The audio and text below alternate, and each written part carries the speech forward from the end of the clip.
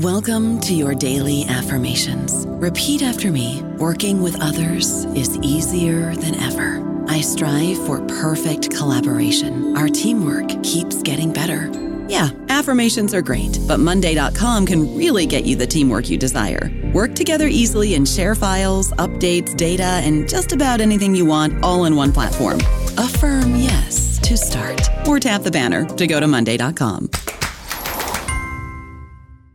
Hey guys, it is Ryan. I'm not sure if you know this about me, but I'm a bit of a fun fanatic when I can. I like to work, but I like fun too. It's a thing. And now the truth is out there. I can tell you about my favorite place to have fun. Chumba Casino. They have hundreds of social casino style games to choose from with new games released each week. You can play for free anytime, anywhere. And each day brings a new chance to collect daily bonuses. So join me in the fun. Sign up now at ChumbaCasino.com. No purchase necessary. VGW Group. Void where prohibited by law. See terms and conditions. 18+. Hello, everybody. This is Marshall Poe. I'm the editor of the New Books Network, and I'd like to tell you that we have a new and improved website. It has two new features that we think you'll love. One of them is a vastly improved search engine, so that when you type in keywords, you'll get a bunch of episodes really quick. The other is the ability to create a listener account. And in that listener account, you can save episodes for later listening. So you can create a kind of listening list. We think these features are neat and we think you'll enjoy them. Please visit the site today.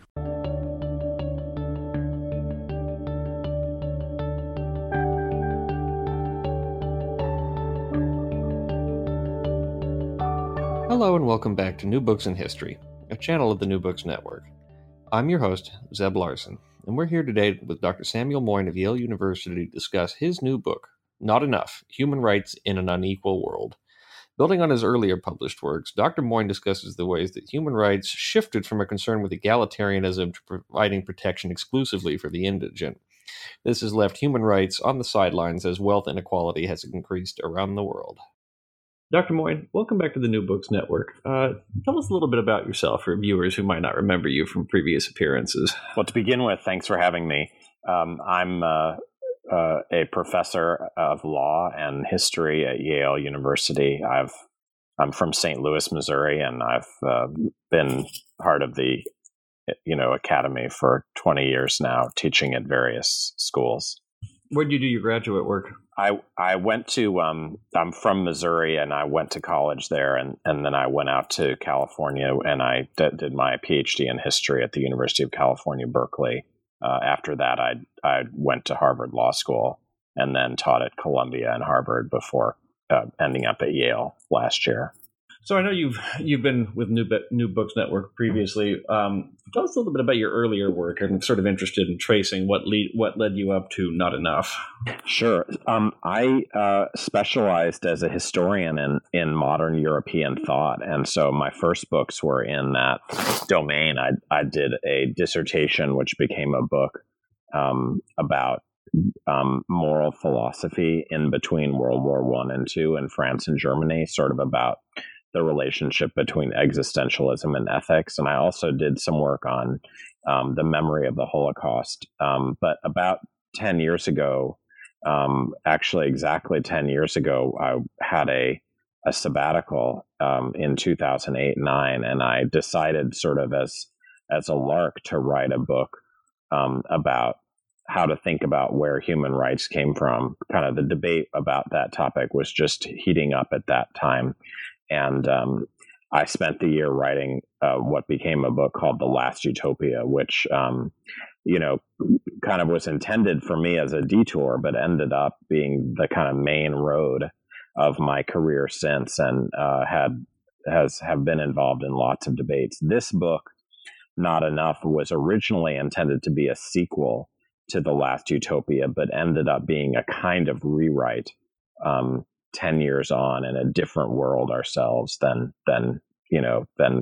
when I first started thinking about this topic. And what prompted that impulse towards a rewrite? Well, I think two things. In the first place, I was sensitized to some of the limitations of my earlier work, but also I think the world changed. So in the 1990s, thinking about human rights and where they came from were really a referendum on, you might say, liberal internationalism in especially U.S. foreign policy. The idea that after 1989, we'd kind of ended up with an answer. And all that remained was to get recalcitrant states that might be killing their own people or otherwise violating their rights into line. I think the world is just a different place now, especially since the kind of unfolding effects of the financial crisis of that same moment when I was writing. And so the first book that I wrote, The Last Utopia, really didn't engage much with issues of distribution, who gets what, and especially with inequality, how unequal our societies have been becoming lately. And so I decided I would kind of rewrite my history of human rights to take account of those two big topics, distribution and inequality.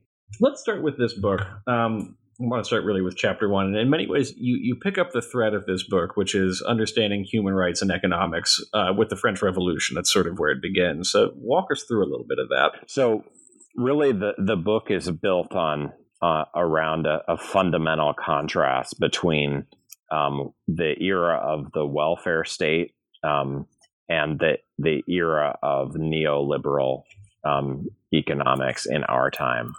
And as I read around, I was struck by the fact that the very moment when human rights became politically significant in especially the French Revolution could also be seen as the birth of the welfare state. And so I look in the first chapter of Not Enough at the way in which not only in 1793 did French revolutionaries propound the first economic and social rights that we know about.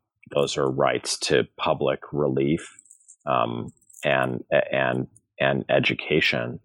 But they also wanted to do something else, which was to constrain the vast inequalities in class that the old regime had created and that the first few years of the French Revolution had done nothing to disturb. So I developed this theory that welfare states were about economic and social rights, but they weren't just about, let's say, bringing the bottom up in society, but also keeping the top down. And so they were committed, as I say in the book, to kind of twin ideals. One, I call sufficiency, the idea that everyone should get enough of the good things in life.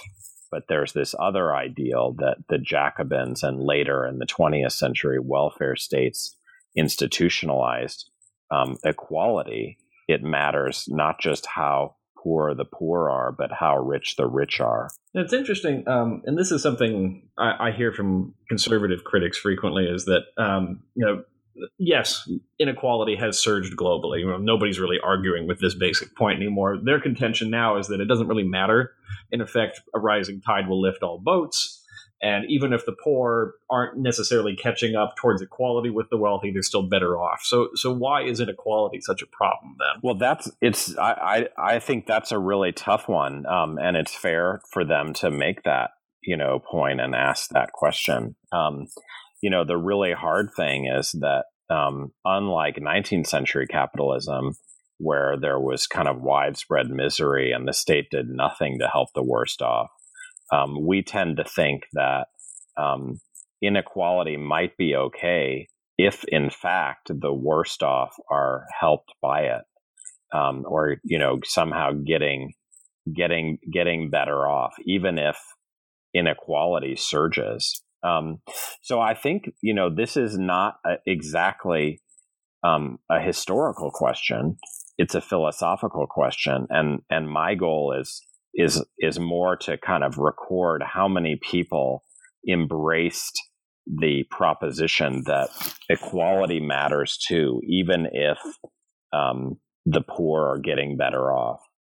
We're some of the people in history who, unlike for much of modern history, really are tempted to say inequality doesn't matter, especially if the poor are better off. Now, I can give some suggestion about why inequality is morally objectionable, even if people get sufficient provision of necessary goods and services.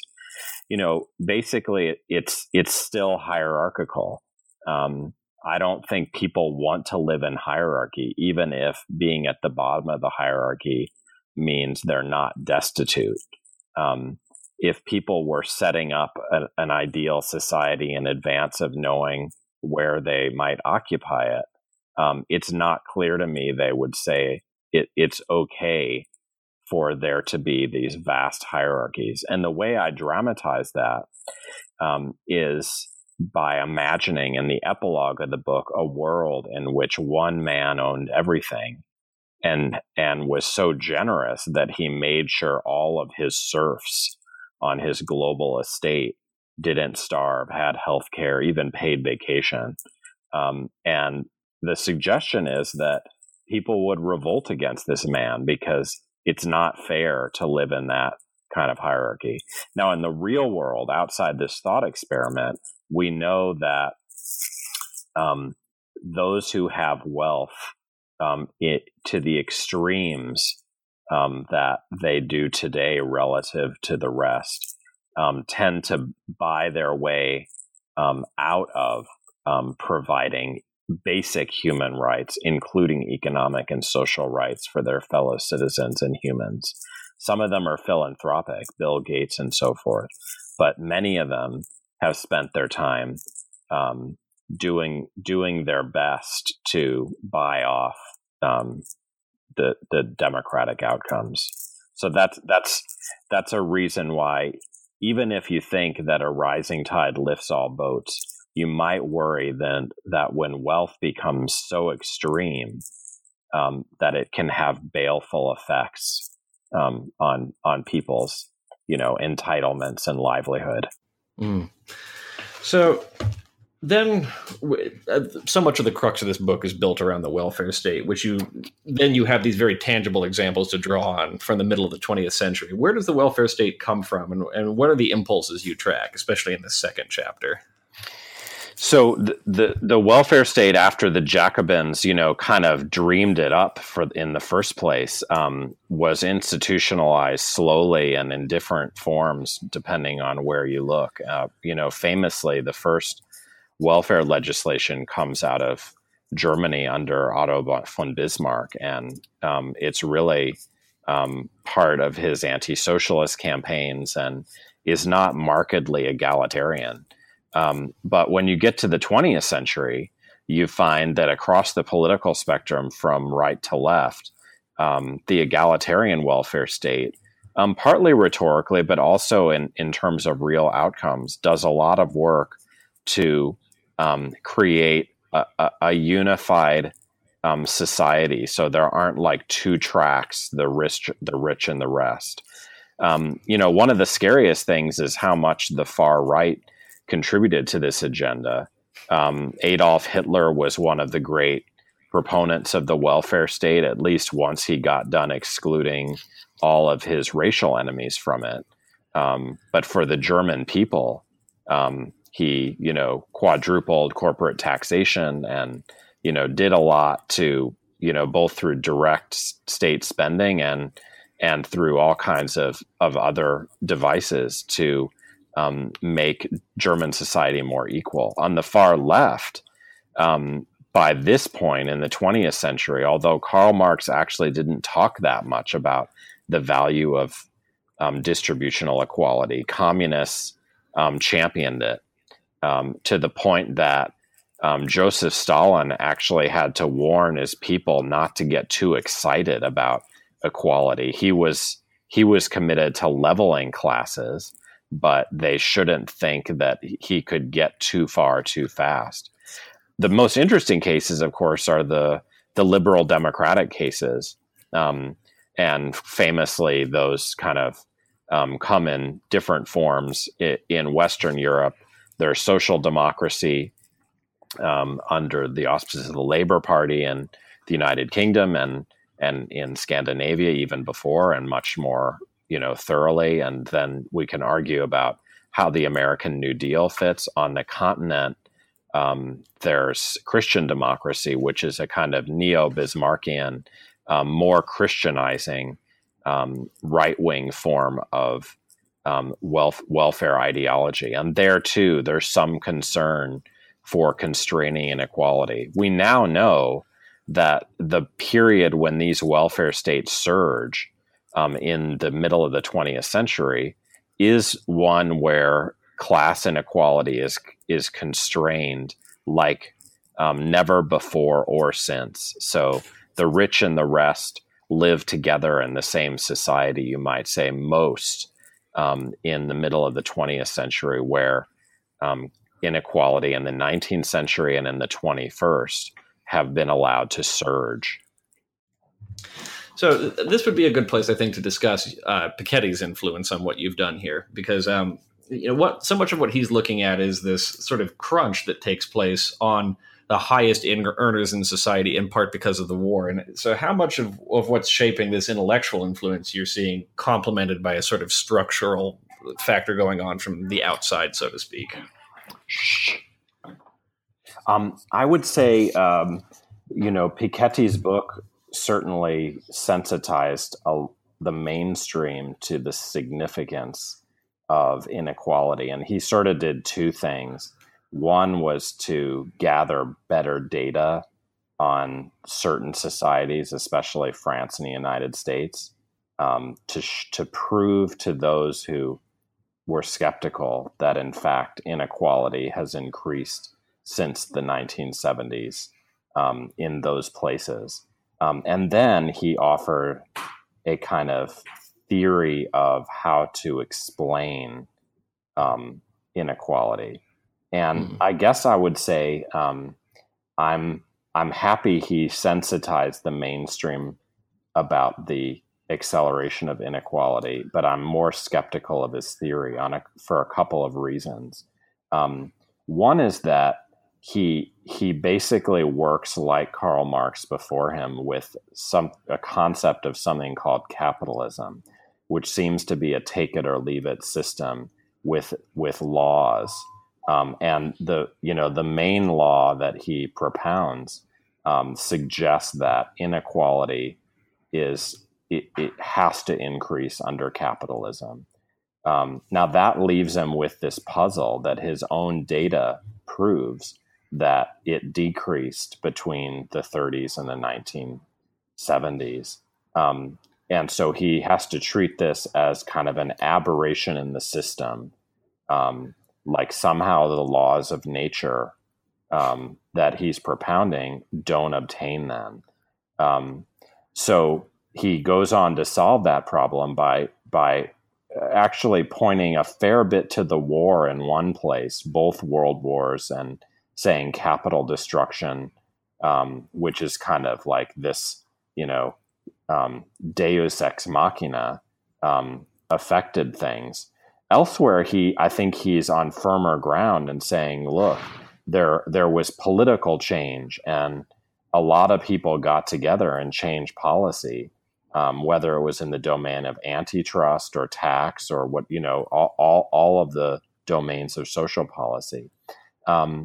And this suggests that kind of his premise was wrong, because it turns out that, the economy is what we decide to make it, and it has the outcomes we build into it.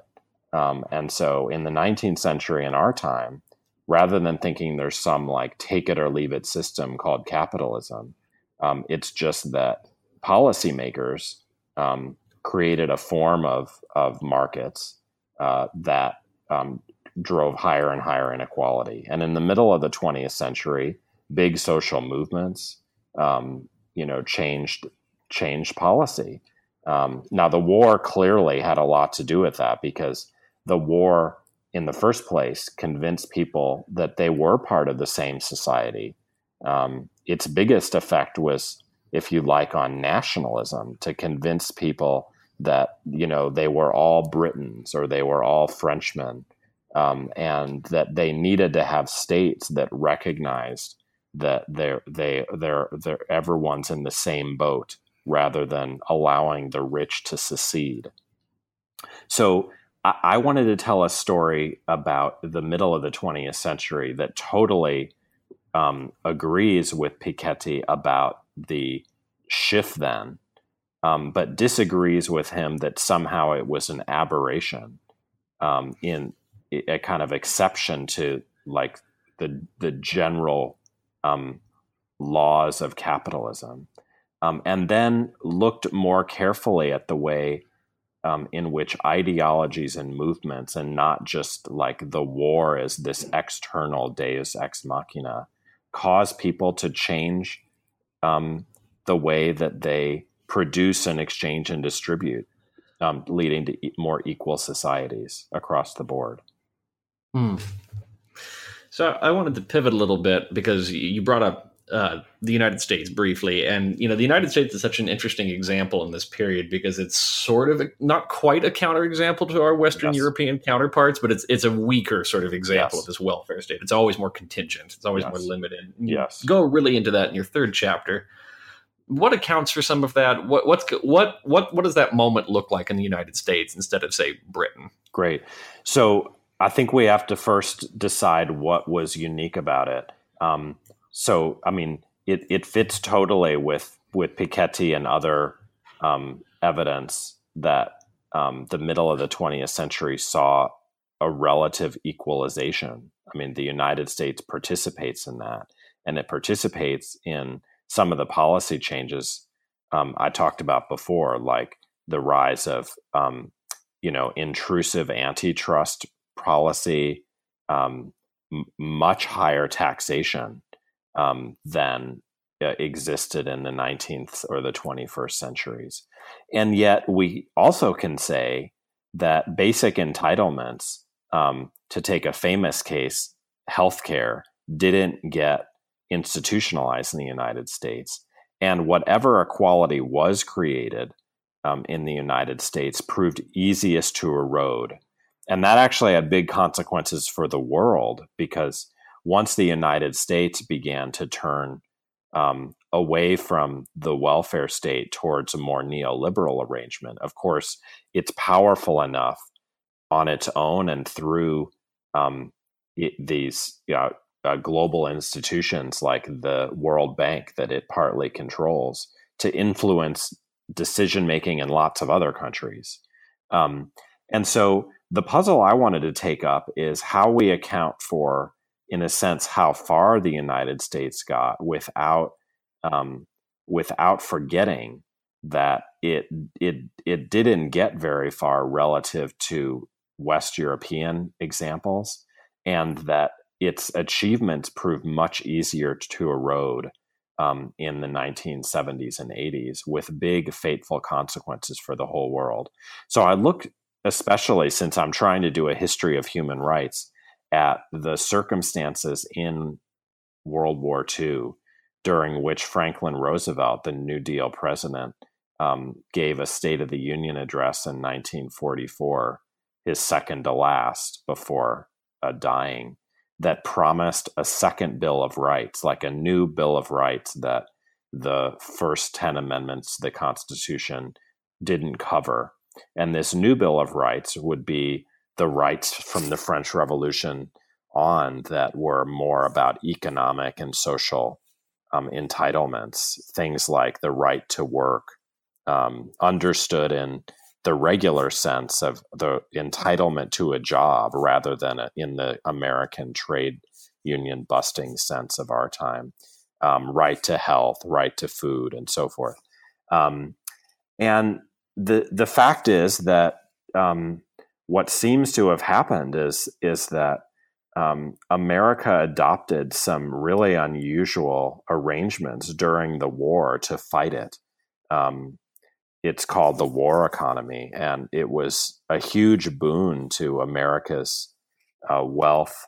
I think GDP doubled in just a few years when the government owned a quarter of the factories to produce armaments and all the other stuff the war required, and had a big bureaucracy directing the rest of the government the rest of the economy that it didn't own how to produce. And I think this is part of the reason why America got so far. But then it shifted. As the war wound down, a big decision was made to privatize industry, which didn't happen at any rate as rapidly in Western Europe, where the government continued to be a planning state. And so I look in detail at these events in World War II, because it seems like this could be a moment when the United States, in a sense, steps off the path of the welfare state already. And it could have been different. Now we can debate whether actually the pivotal moment takes place before, maybe as far back as the early 20th century, when America didn't get socialist parties like the rest of the developed world, or maybe it happened later, because people talk about how the dream of the welfare state was still alive into the 50s and 60s in progressive circles in the United States. I would say a big factor, though it's not the only one, is that the United States didn't suffer war on its territory during World War II. It did get bombed in one of its, old colonial holdings, and fight in others in the Pacific. And yet its homeland, as we call it today, was basically safe. Whereas in Europe, these are places where, obviously in Britain and in continental Europe, and especially further east, the war devastated the landscape and the people, and in a sense drove them into one another's arms in experiences of solidarity that Americans, in a sense, didn't get to have, and maybe that's the biggest reason why Americans created a warfare state in the 40s rather than a true welfare state. So then, in your fourth chapter, the gears shift to a certain extent. Europe is still a part of it, but it's in terms of Europe's initial relationship with its global South colonies and how they understand this welfare turn. So what's going on in Africa, in Asia, these places that are still nominally under European domination, but that domination is withering after. Absolutely. So if the first part of the book explores the welfare state in its origins and in this American kind of exceptional situation, the second part of the book, starting in chapter 4, is about the rest of the world, because after all, the most famous welfare states like the United Kingdom were also the biggest empires. And it seems as if, we can debate how these two facts are connected, but in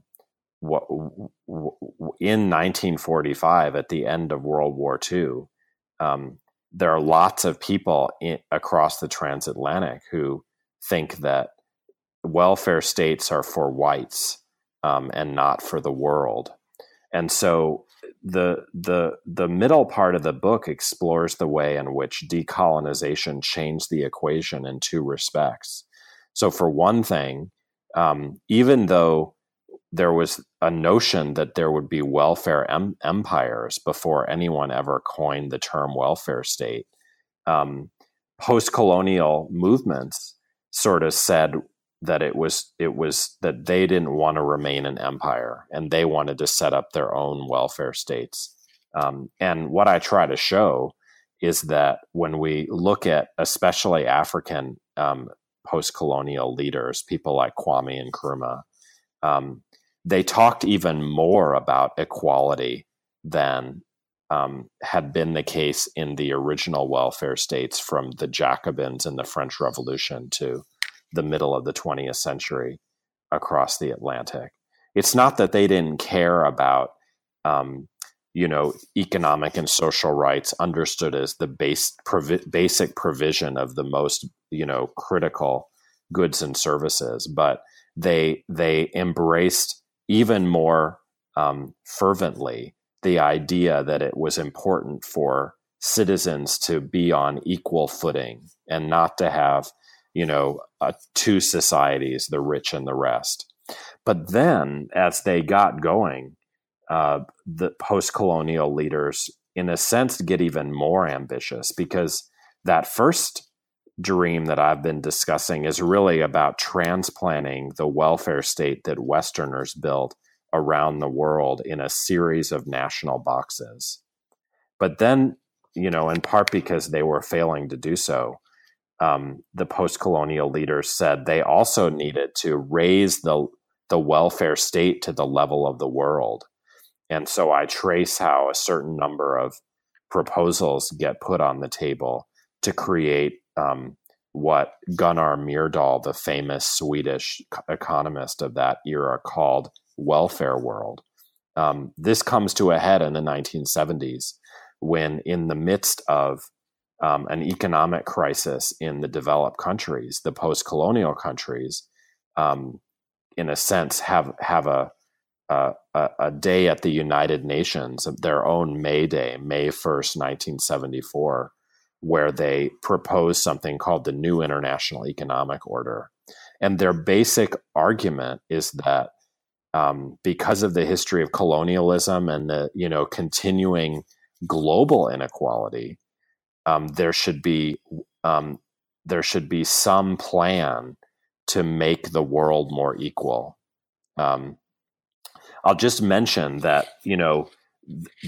that one of the paradoxes is that even as many countries are getting more equal after World War II, especially in the global north, the distance between the wealthy and the poor countries at the level of the world got worse and worse.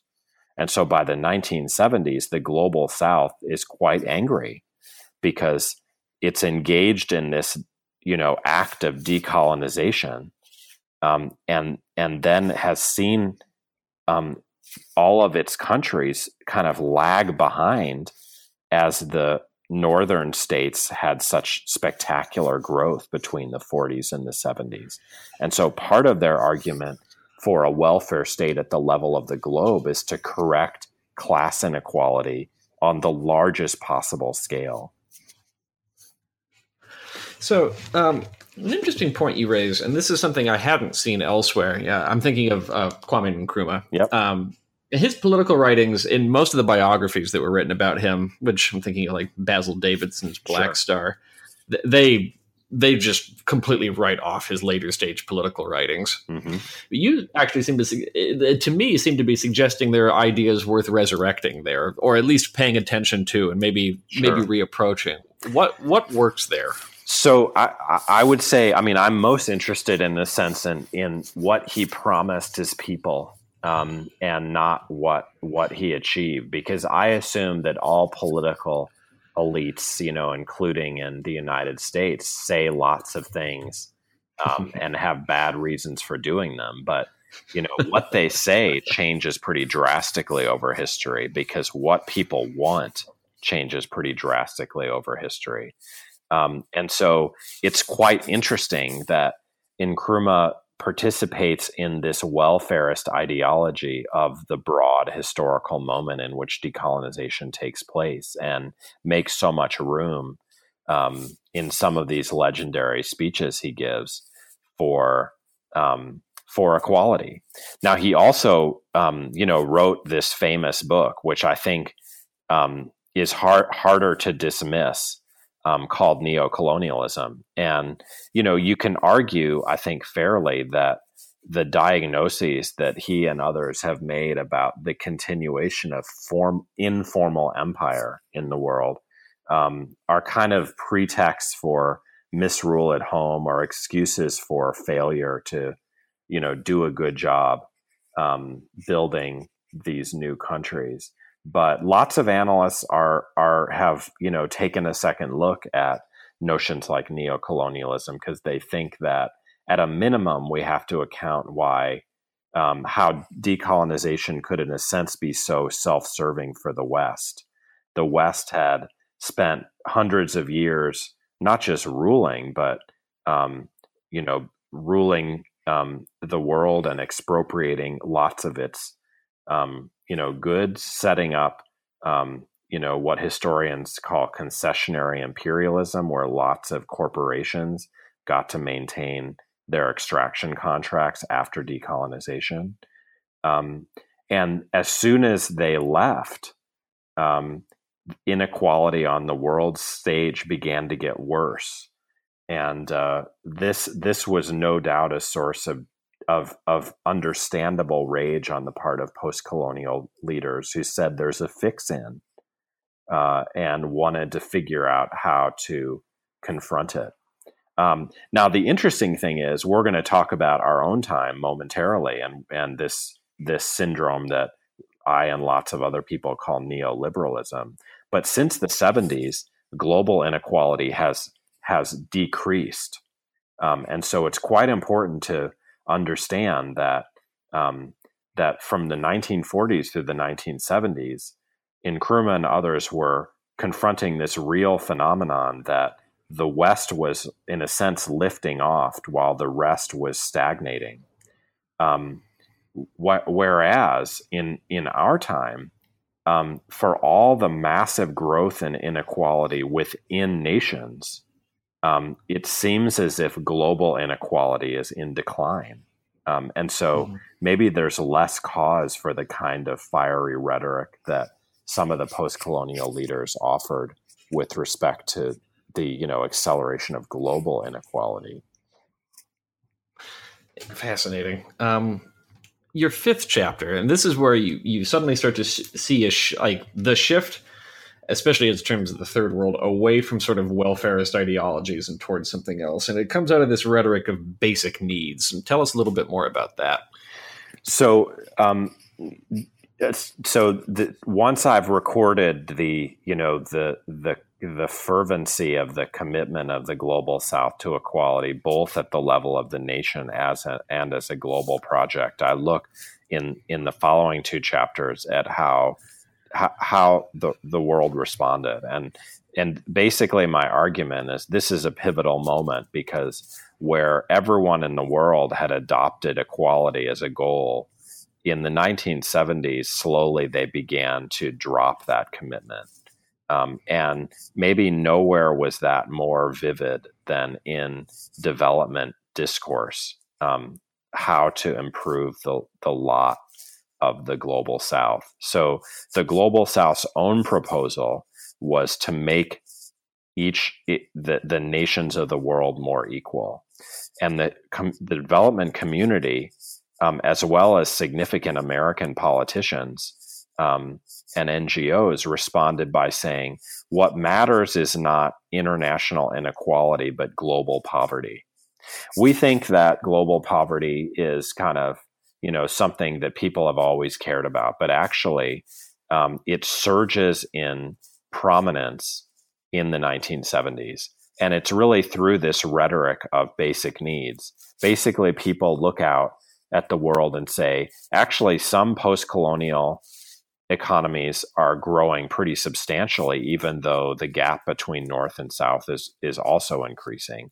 What's not happening is that the poor of the world are getting better off. And so some development economics currents are really suddenly emphasized in the 1970s, and this is especially at the World Bank, that development ought to be about the poor, not about the poor states and the remedy of inequality, but about the poor individuals whom poor states aren't helping.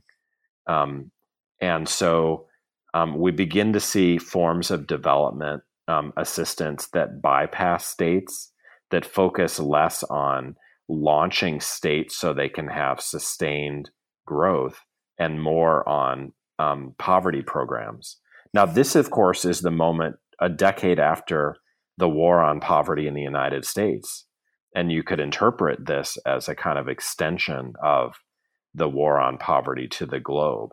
And of course, that's noble, and we still pursue anti-poverty. It's really the core of development economics and projects to this day. What I worry about is that this whole thing got started, in a sense, just at the moment, and maybe because the Global South asked not for anti-poverty, but for more equality. And so what I try to show is that lots of actors are responding directly to the Global South and, in a sense, handing them a consolation prize. They say, you asked for more global equality, but instead, what we think you need is remedies for continuing poverty. And there's a kind of philosophical shift that comes with this too, right? And this is what you break down in the 6th chapter in the way that people understand equality and subsistence. Correct. I give a kind of mirroring picture in that chapter of the birth of what we call global justice, which is a very widespread philosophical project in especially North Atlantic universities. And I just show that the inventors of the philosophical enterprise of thinking about the world as a space of distribution, which is pretty new, are responding to these debates I've reconstructed in the book. So one of the thinkers at issue there says the NIEO is right, and we ought to care not just about welfare at the level of the state, but welfare at the level of the world. And he explicitly argues for more equality on the world stage.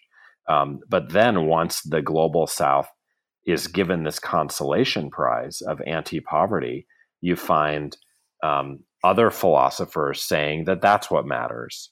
And so what I want to do is restore philosophy to our world and show that that these thinkers are often kind of translating the big ethical decisions that everyone else is making in terms of policy into high theory. And so that's a chapter that's not going to be for everyone. But for those who are interested in philosophy, it shows that this shift away from a welfarist commitment to equality towards a concern with sufficient provision or just subsistence for the very worst off happens also in theory. So this brings us then up to this sort of neoliberal moment and the intersection of human rights and the sort of explosion in interest in human rights issues in the 1970s. And what effect does this have on the human rights movement? So there really isn't a human rights movement prior to the 70s. And so in a sense, the human rights movement is getting invented in this crucible where the world is turning away both nationally and globally from a concern with equality towards a concern with poverty. And I basically try to show that the whole idea of what a human rights movement is got defined by that shift. That's really the central aspiration of the book. So it's not that there hadn't been ideas of rights before. As I mentioned, economic and social rights in particular go all the way back to the French Revolution. And at the time of the welfare state, there had been a universal declaration of human rights that favored economic and social rights and fit with the welfare state's assumption of this twin burden, getting people what they need, but also making citizens more equal. But the Universal Declaration only became famous in the 70s when you have new movements like Amnesty International that, in a sense, create the whole idea of what a human rights movement is. And what I try to show is that many of these new movements have nothing to say about distribution. So they, in a sense, forget about the second half of the Universal Declaration, even as they're reviving it. And, that the more broadly, the invention of the human rights politics is about putting socialism on trial, because, of course, the most famous venue for human rights activism is in Eastern Europe, where dissidents who had wanted to save Marxism a decade before are embracing human rights and getting a big global audience, and not talking much about distribution or fairness. But I also show that there were some other currents in human rights. They're not just amongst philosophers, but in general, there were those who argued that human rights should be about the promotion of economic and social rights, but they, in a sense, forgot that had been one part of the agenda of the egalitarian welfare state. And so ultimately, I'm trying to solve this puzzle. How is it that we have this big ascendancy of human rights in our time at the same moment that the egalitarian impulse of the welfare state is being left behind? And so I look at that relationship in lots of different places and at different moments in order to work out my answer. But to summarize, I basically say that these two phenomena kind of end up coexisting without working together.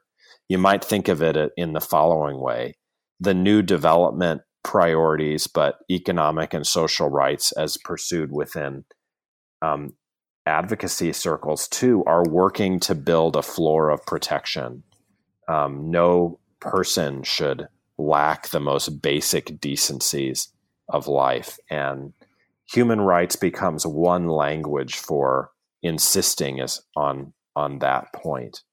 Meanwhile, we get a new set of policies and actors driving those policies that we can call neoliberal, that wants to obliterate any ceiling on distributional inequality. And so, if you like, you have one group of people working really hard to build a floor, while another group of people and powerful states like the United States are working really hard to destroy the ceiling that had been built because of the centrality of equality to the welfare state. And so it's not that these two groups of people were working together, but they could get along. They could kind of engage in parallel play, as we say of children, who were kind of working alongside each other without cooperating with each other. It's interesting. You point out at one point that even as all this explosion of human rights interest is going on, domestic social safety nets are basically being ripped and then scattered to the winds. And one of the striking things I've just seen from my own research is that you have all these anti-apartheid labor union activists in the United States in the 70s and 80s. And at least to me, so much of what they say feels like a veiled criticism of what's happening back in the United States. All these jobs are going to move to South Africa, or this could happen here. This sort of erasure of all of labor's rights. Are these two sort of connected? They lose one, then they start to look abroad. Yeah, I love that point. I mean, and surely it's very, very complicated.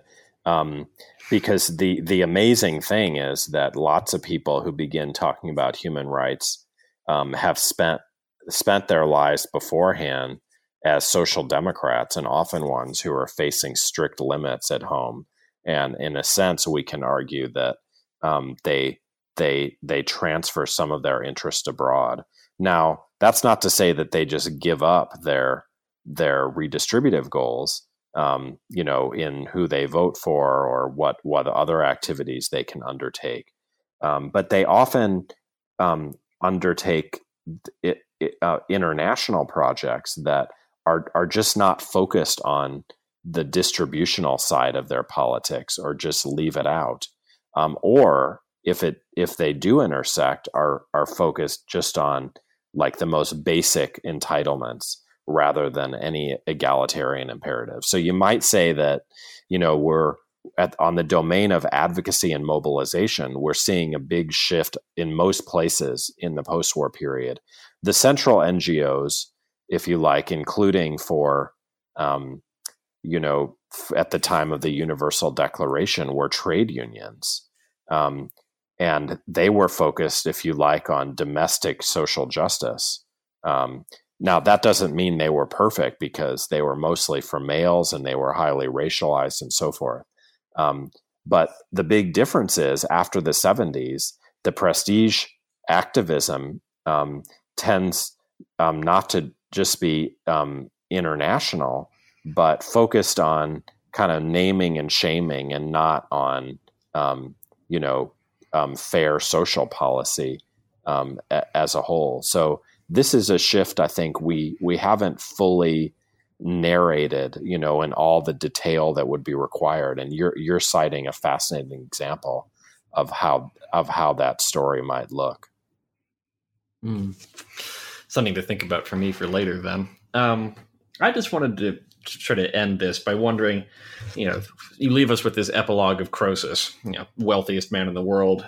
Is there any place in the framework of human rights to try to address this distributive problem? Or is it just so concerned with problems at the edge that it can't really focus at the center? Or does it need an entirely new framework to do that? So, I mean, that's the debate that has been, burgeoning for a few years. And a lot of the responses to this book are precisely on that question.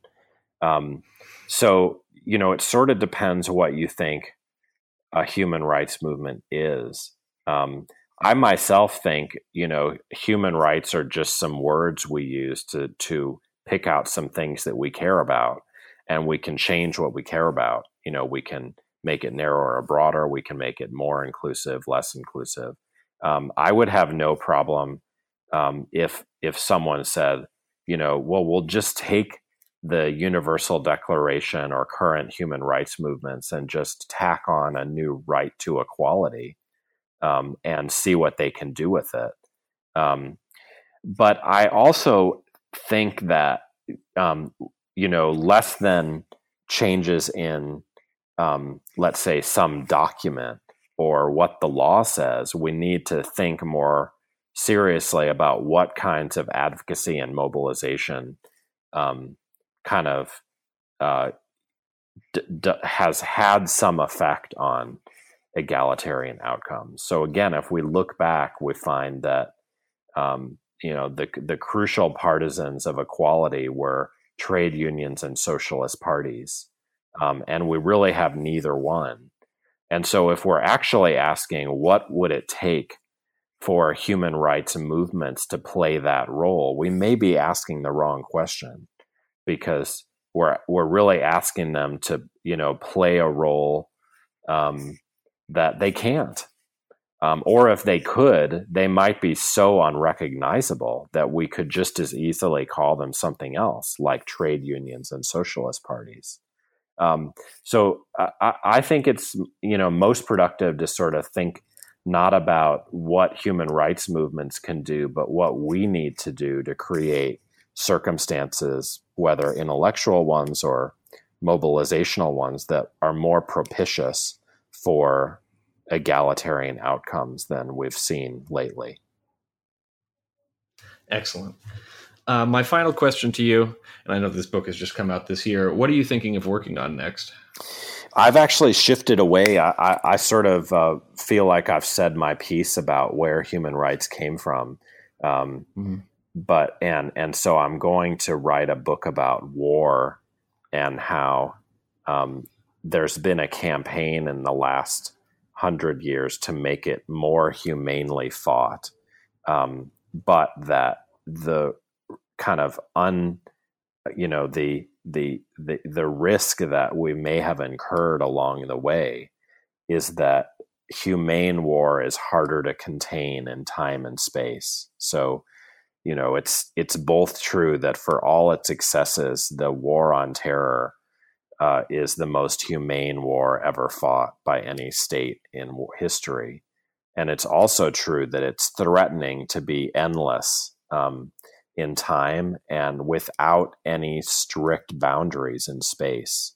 And so I'm trying to investigate how we might figure out how to reinstitutionalize some controls on war, so that it's not just like a forever activity that's more like global policing that the United States conducts. Many of us think that, policing locally, has lots of problems with it, but, there has to be some policing, but are much more skeptical of the idea that one country should be in the business of policing the globe. And the fact that it's doing so more humanely than any army has ever fought before may not be good enough if the end itself is illegitimate. I'll look forward to reading that. I think that's a fascinating line of argument to pursue. Thank you for taking the time to speak with us today. Really appreciate the attention and hope to talk again. Thank you so much.